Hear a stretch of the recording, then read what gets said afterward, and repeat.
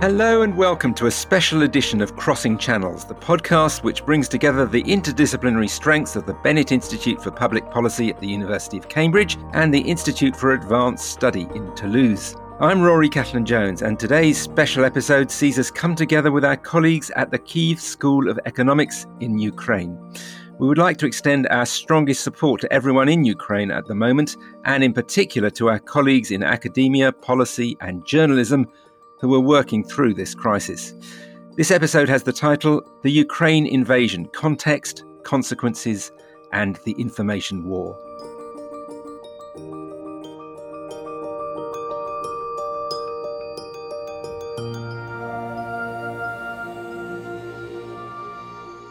To explore these issues today, we are very lucky to be joined by Natalia Shapoval from the Kyiv School of Economics. Natalia, thank you so much for joining us at this time.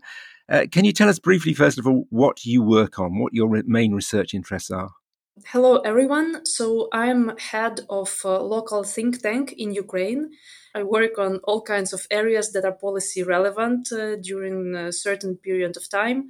Mostly these are healthcare. I work on financial protection of citizens in Ukraine and in developing countries, on public procurement and whatever reform our government is doing at the moment. To discuss the conflict with Natalia, we have Horacio Largui from the IAST. Horacio, can you remind us of your main research interests? Yeah, so I'm an economist and political scientist that works in political economy and economic development. Prior to the pandemic, I had a lot of work focusing on the importance of information, mostly that disseminated via social media for accountability. But post-pandemic, essentially, I've been using the tools I was employing for those questions and trying to understand much more the impact of misinformation and, importantly, like different ways to counter it. So misinformation obviously going to be a key theme in our discussions because there is an information war going on. And our final guest is Aisha Zarakol from the University of Cambridge. Aisha, what do you focus on? Hello, I'm a professor of international relations, and among other things, I work on East-West relations from a historical perspective. And most recently, I'm the author of Before the West, which came out yesterday. So, thank you very much. Obviously, I'd like to start by asking Natalia a simple and pretty obvious question. What is life like in Ukraine for you right now, for you, your colleagues and families? So I left Kyiv, the capital city where I lived on 21st of February. We woke up from the airstrikes in Kyiv and went out of the city with my husband and several of our relatives. My team, which is around 50 people, 50 analysts, some of them stayed in Kyiv and still stay there. Some of them were mobilized, so they voluntarily joined the military forces the first day of the war. And with most of our team, we have still connection, even those who are fighting in the military or in territorial defense units. In general, the country can be divided into two parts. One part is where the active military action is going on, like Kiev or Kharkiv or Donetsk or Odessa or Sumy. In these regions, there are very huge problems with everything. They mostly are disconnected from electricity, heating, gas, have water supply problems.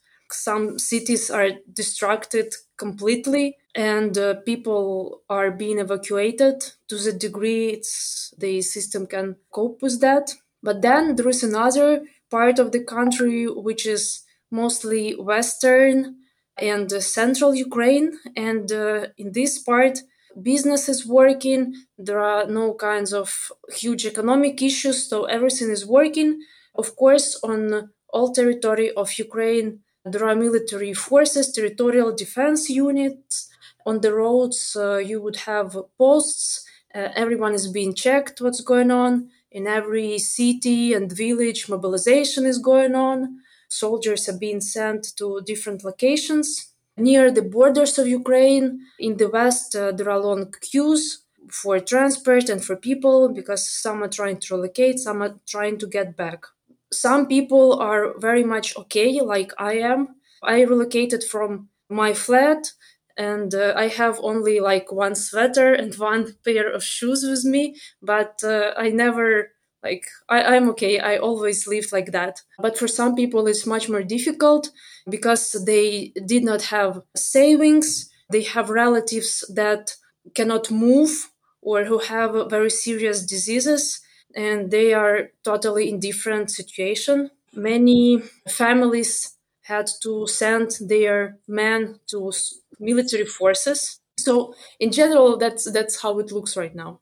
And is your academic work continuing? Obviously, you're a whole group of academics who've got a great track record of analysing policy and so on. Are you able in any way to see this through an academic lens? Because it must be very difficult. For instance, had you any view about whether this was likely to happen? Did it come as a huge surprise? Can you analyse what Putin has done and is likely to do? So we work as analysts right now too, trying to contribute to winning in this war. For example, we do monitoring of all kinds of damages that Russia done to Ukraine to calculate all the costs and make them pay the bill every penny. We follow sanctions, and every day we propose new ideas about the sanctions. We also trying to look into supply chains that can be disrupted and how that could be replaced, into some global issues that can happen like food security. We were analyzing what's going to happen and how to prevent it. Of course, it's not the academic depths, and it's something that you can come up with during the day or during a few hours. But that's the only thing that we can do, push the buttons on the computer, make tables in Excel.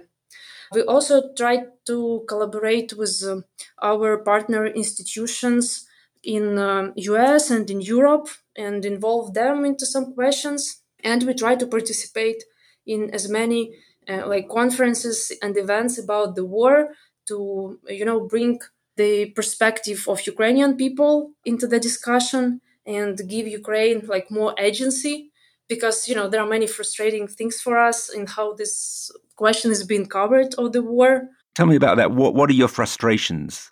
Firstly, it's very frequently about Putin and Russia, and then about US and Europe. Like Ukraine doesn't have agency here, which is of course not true. Secondly, what I really hate is when people start discussing Putin's strategy. That's also frustrating because, of course, killing people is a very easy thing to do, and there is no much strategy or something. He's just murderer, and he spent last 20 years to achieve what he have now and to enslave his people and build this autocratic regime. I don't think that people should call it strategy or something. It's just crime. What is your aim in your research in trying to change that narrative? What kind of data are you trying to generate that will give a fuller, richer story of what is happening to the Ukraine people and the Ukraine economy? Me personally, I'm trying to bring in perspective of humanity into that and tell that basically this is crime of Putin against Ukrainian people, and this should be punished accordingly. So it's just very, humane dialogue with other people and just sharing how it looks from here and explaining that we are the same as they are. Me and my husband, we could well also live in US. So he's US professor, actually. He teaches in Pittsburgh University. Then we are trying to explain, it's also, not very academic thing, but just to explain that we stay here in Ukraine not because we are suffering or we need help or something, but explain that we just don't want to give anybody right to decide instead of us whether we should leave or how we should think about. So it's more about general humanity than about some academic frameworks. My friend, who is a sociologist, he also brings as much as possible all kinds of sociological data to show how united and people in Ukraine are. For example, like almost 80% of Ukrainians think that Ukraine will win the war. And most of people in Ukraine are now for joining European Union. So all kinds of, sociological data that we try to bring in. Natalia, I want to focus on your experience as an economist and policymaker to get a sense of what happens in government during an extraordinary crisis like this. On this podcast, we talk about policy changes as a long, slow process which can take years to happen. Of course, that's not the case here. Things are changing so fast. In your experience over the last week even, what do governments do? What are their policy priorities? Are you seeing policy formed in front of your very eyes? Yes, so the government and parliament and office of president, they are real heroes. Firstly, because they stay in the government buildings and don't leave that, despite of numerous reports from intelligence agencies about attempts of Putin to kill the president. And basically, the whole their communication is about some kind of denazification, which implies that people who are in politics should disappear somehow. Secondly, there are several fronts of work of the government. First is international relations, of course. So the Office of the President and the Ministry of Foreign Affairs, they work 24/7 to talk to all international partners, propose sanctions, request all kinds of support. Then there is a front of internal work. It's led by the Central Bank, Ministry of Finance, and the Ministry of Economy. So the Central Bank is supporting macro-financial stability right now. The exchange rate is fine. The reserves of the bank are okay. They created special account to collect donations for the needs of the military. So, there are all kinds of macroprudential regulations, and they are being changed in order to make it easier to donate to Ukraine in all kinds of currencies, etc. They also issued special military bonds for internal markets to collect money for the needs of the military forces of Ukraine. So you're painting a picture of the economy working surprisingly well, given this huge shock. This is true, or partially true. Of course, on the one hand, for example, prices are stable, but then in some places, there is nothing that you can buy with this money. But policy making is very timely, very appropriate, and there are changes every day. They come up with new ideas that respond to the problems that emerge. I suppose in normal times, academics like you, economists in particular, would have a very kind of objective view and often a critical view of government policy. But is there a feeling now that that just would not be appropriate, that you're all in this together, your job is more to lend support to the government in every way possible? That's a very good comment. Of course, my work as a think tank is to evaluate what the government is doing, make some proposals. Some of my teammates are sometimes quite critical about what the government and the president office are doing. But right now, I guess the general feeling in Ukraine is that we all are impressed with how well the government is responding to the situation. And we all are impressed with the behavior of the president, with his courage and with how capable he is of telling the truth to all these big guys in US, in Russia, and everywhere. So it's not, the consideration of whether it's appropriate or not. It's just we genuinely respect what's being done by them and trying to help in every way possible. What impact do you think that it's very obviously it's ridiculously early to say this? What lasting impact is this war going to have on Ukrainian culture, Ukrainian society that would stay even if amazingly, the Russian troops were to just leave? Will there be lasting impacts? I think the world will not be the same after this war in many respects. First, huge impact for the world for the upcoming year or maybe even several years is related to food security. Ukraine and Russia are about 1/3 of global market of wheat and corn and some agri products. And right now it's a period when farmers and agri holdings should be like doing all kind of planting seeds, putting fertilizers into the ground. And this is not happening either here. And in Russia, it's also distorted. So there will be significant influence on the global market, not only in terms of prices, but also through deficit. There are around 400 million people in the world that are like end users of Ukrainian agri products. They might not receive that. Some of the products can be substituted, but like wheat can be substituted by rice, for example. But then food for animals that are brought for meat, it's not that easily substitutable. So there will be all kinds of effect. Then energy market in Ukraine and in Europe in general will change. Maybe, to better, because I think the world will not allow Russia to have such a leverage on the natural gas market and oil market as they had before.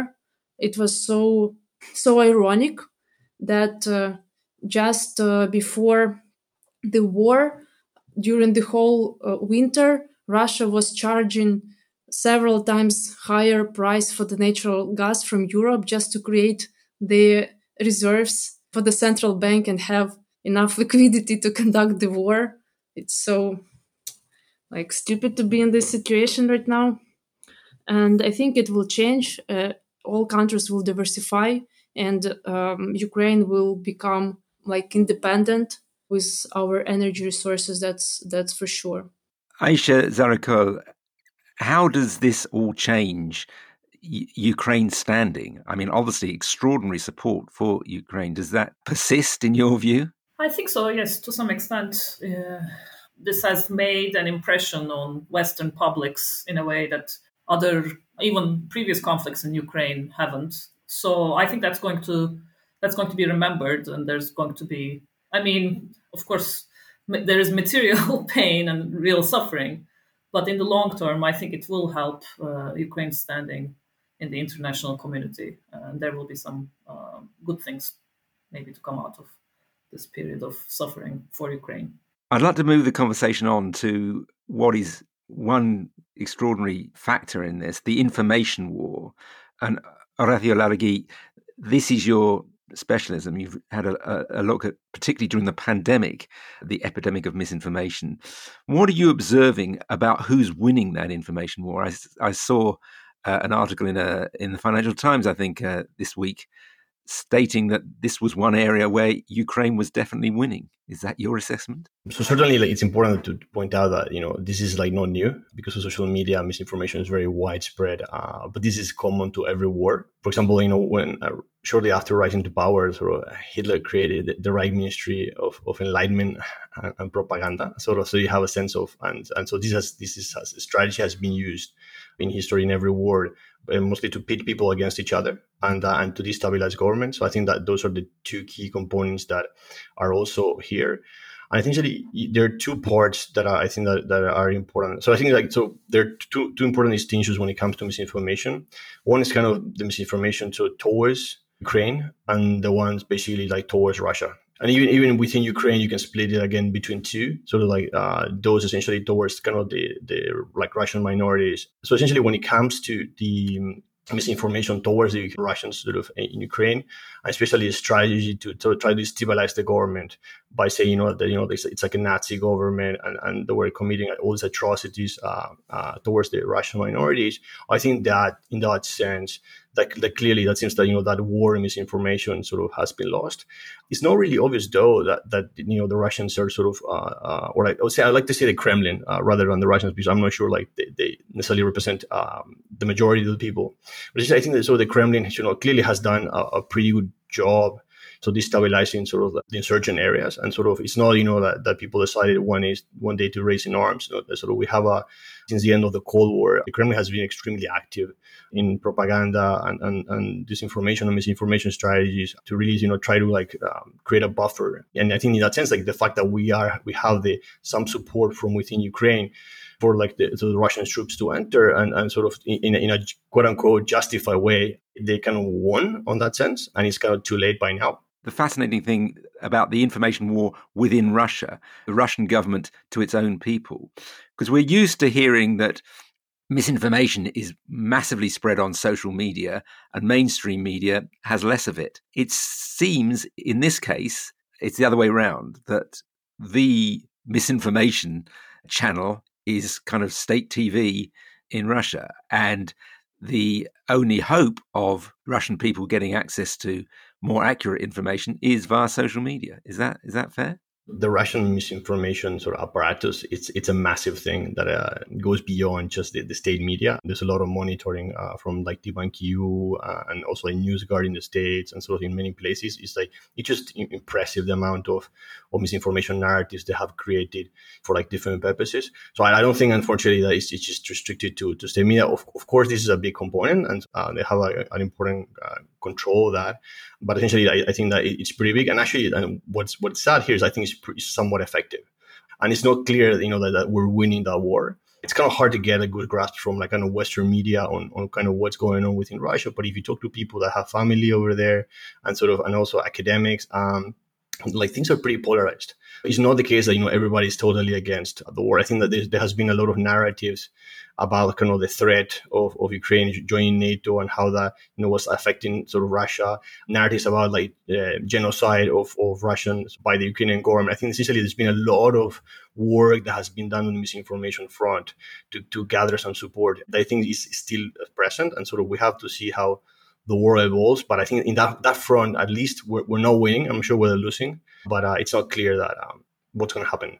Aisha, you wanted to come in there. Yes, I just had something to add, which is that this question of why some Russians still support Kremlin or support the invasion, to the extent that they even know it's happening or whatever they think is happening. The word invasion, the word war is actually banned by the Russian media. The support it's not just misinformation. I think it's important to realize it is a kind of misinformation, but Kremlin usually uses various historical grievances that have some basis in fact and points to examples of Western hypocrisy, etc. So building kind of a misinformation narrative around things that people can generally agree on, and then it becomes very difficult to know what's real, what's happening now, what's in the past. There's kind of a blurring of different layers of truth and misinformation. I think that's important to realize. Natalia, what's your view on how this information war is going from a Ukrainian point of view? Is your government being successful in kind of combating this Russian narrative?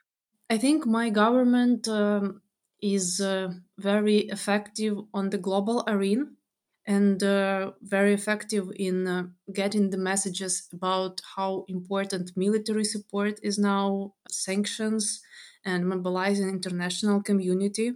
At the same time, I don't think that anyone is effective against Russian propaganda, because my perspective is that Putin has been working on creating mindset of many people in Russia for years. Like, as an example, there are priests in churches that draw on these spiritual paintings, they draw Putin.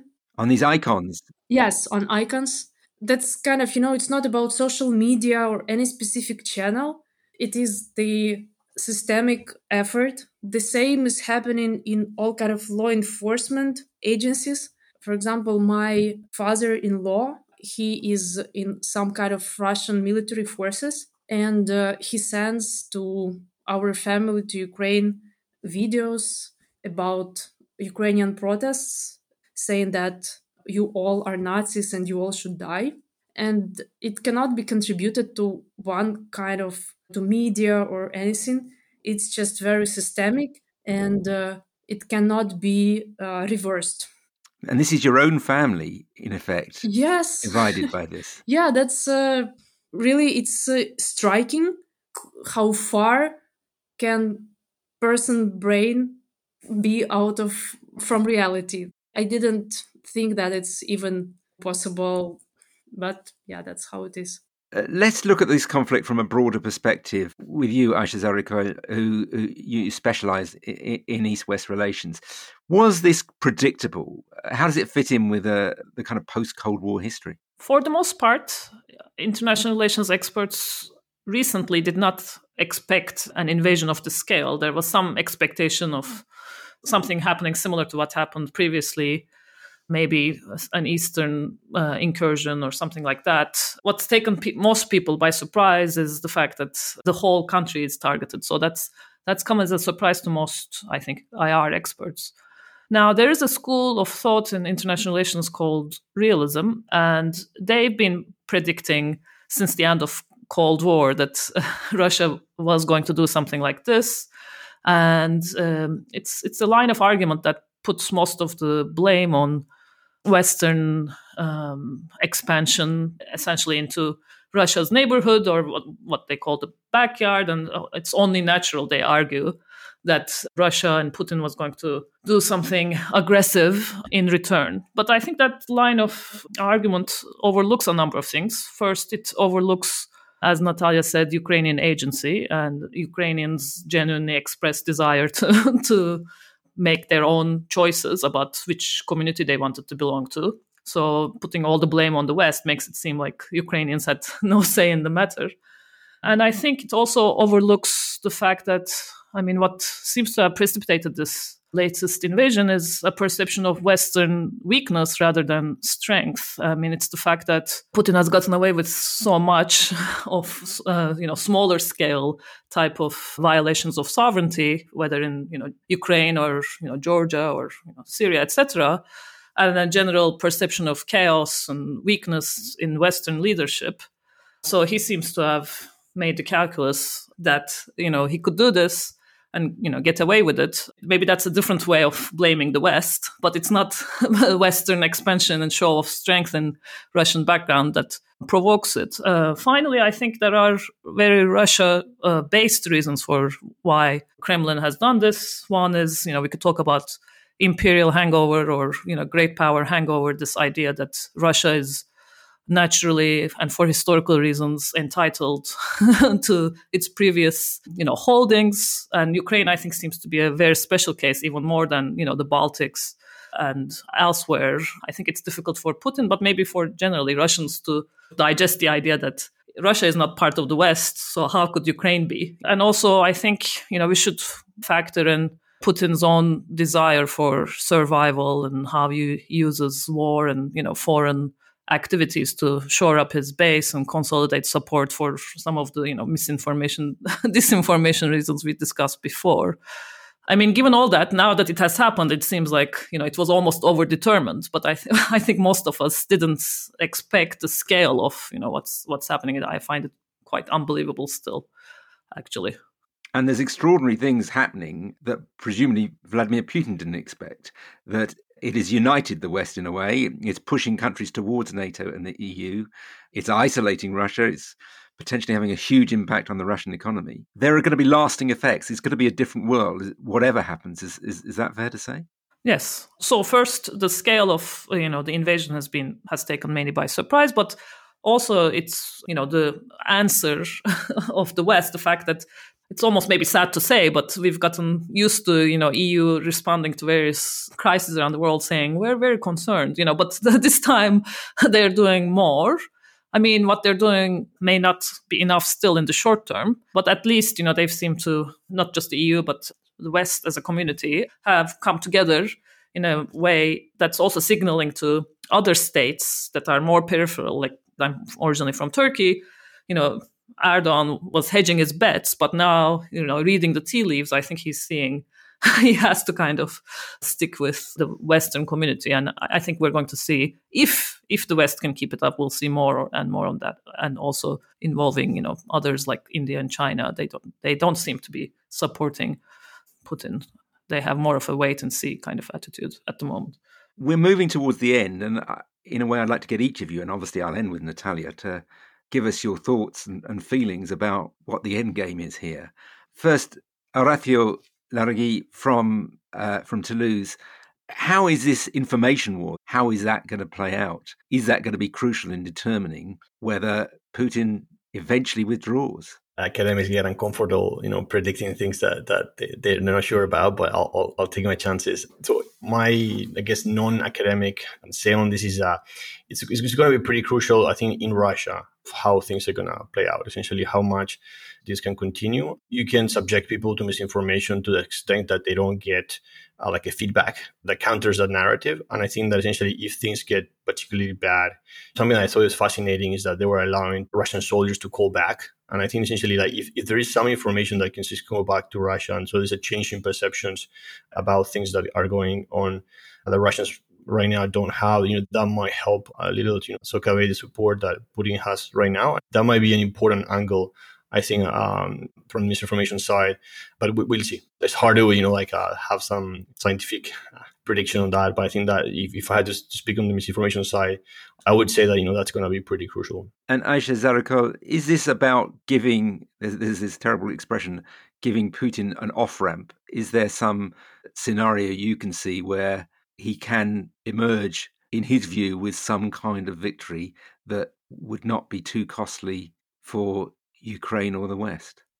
Well, that's a difficult question.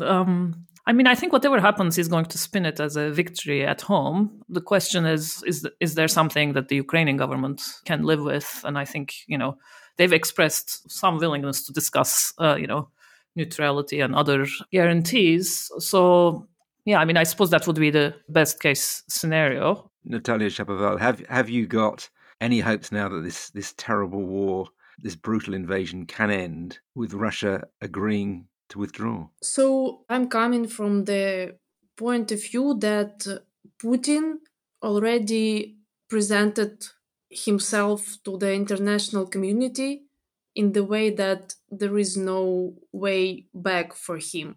After shooting people in Ukraine, after bombing nuclear plants in the middle of Europe, after sending the military planes to Sweden, I don't think that anyone can tolerate this among the global leaders. And I'm coming from the second assumption that Putin already lost everything. So scenarios that I see three of them. One is that after the next threat to nuclear plant in Ukraine, it will be the end point for the foreign leaders, and they will get much more aggressive than they were. And this will end Putin's leadership. Second scenario is that the situation will continue as it is right now. Everybody will be deeply concerned in the West, will be sending all kinds of military equipment to Ukraine, but will not engage more directly, for example, by closing the air, making no-flight zone above Ukraine. And that will continue for quite a long period of time and make just a huge frozen conflict like it was with Donbass, but on the much larger territory. Third scenario would be that there would be some kind of internal war inside of Russia, because so the whole idea of sanctions, as I see it, is not just like isolate Russia or reduce resources for Putin, but also to signal and inform Russian citizens on what's really going on. And sanctions are getting much more targeted toward regular citizens every day. So today we were writing, recommendations to ban the access to all kind of like DuPont, company technologies or Unilever technologies and patents. So if Russia doesn't like Western culture, then okay, they can use their own soap and their own vests without Kevlar. And that will get even more tough every day of war. And I think at some point, even Russian people who are in general feel okay being enslaved by their regime, they still, some of them will protest against what's going on, and that will create a huge unrest inside of the country, which will also end what's going on in Ukraine. So that's scenarios that I see. It's all quite futuristic, and like from the fantasy book, but everything that we live in is quite like a fantasy book over the last days. And finally, very briefly, what would you say about your morale and the morale of the Ukrainian people? We feel very good in general, of course, except for people who are vulnerable in all kind of, academic definition, like either economically or socially or through their health. The rest are very much okay because we feel very true to ourselves by fighting against evil, and we feel very united, and we feel actually support of all the countries, of all kinds of communities around the world, and we are on the good side of the history, and we just don't wanna, live in the world where killing of people can be tolerated. So we don't feel suffering or anything, and we fight, and we are sure that we will win in this war. Well, I'm sure I speak for all of us in saying we wish you and the Ukrainian people all the best in your attempts to repel this invasion. That's all we have time for on this episode. Thanks to our expert panel, Aisha Zarakol from Cambridge University, Horacio Largui from the IAST, and Natalia Shapolov from the Kyiv School of Economics. This episode was recorded on Friday, the 4th of March. Given the pace of change in Ukraine, events may have overtaken us by the time of release. And please join us next month for another edition of Crossing Channels.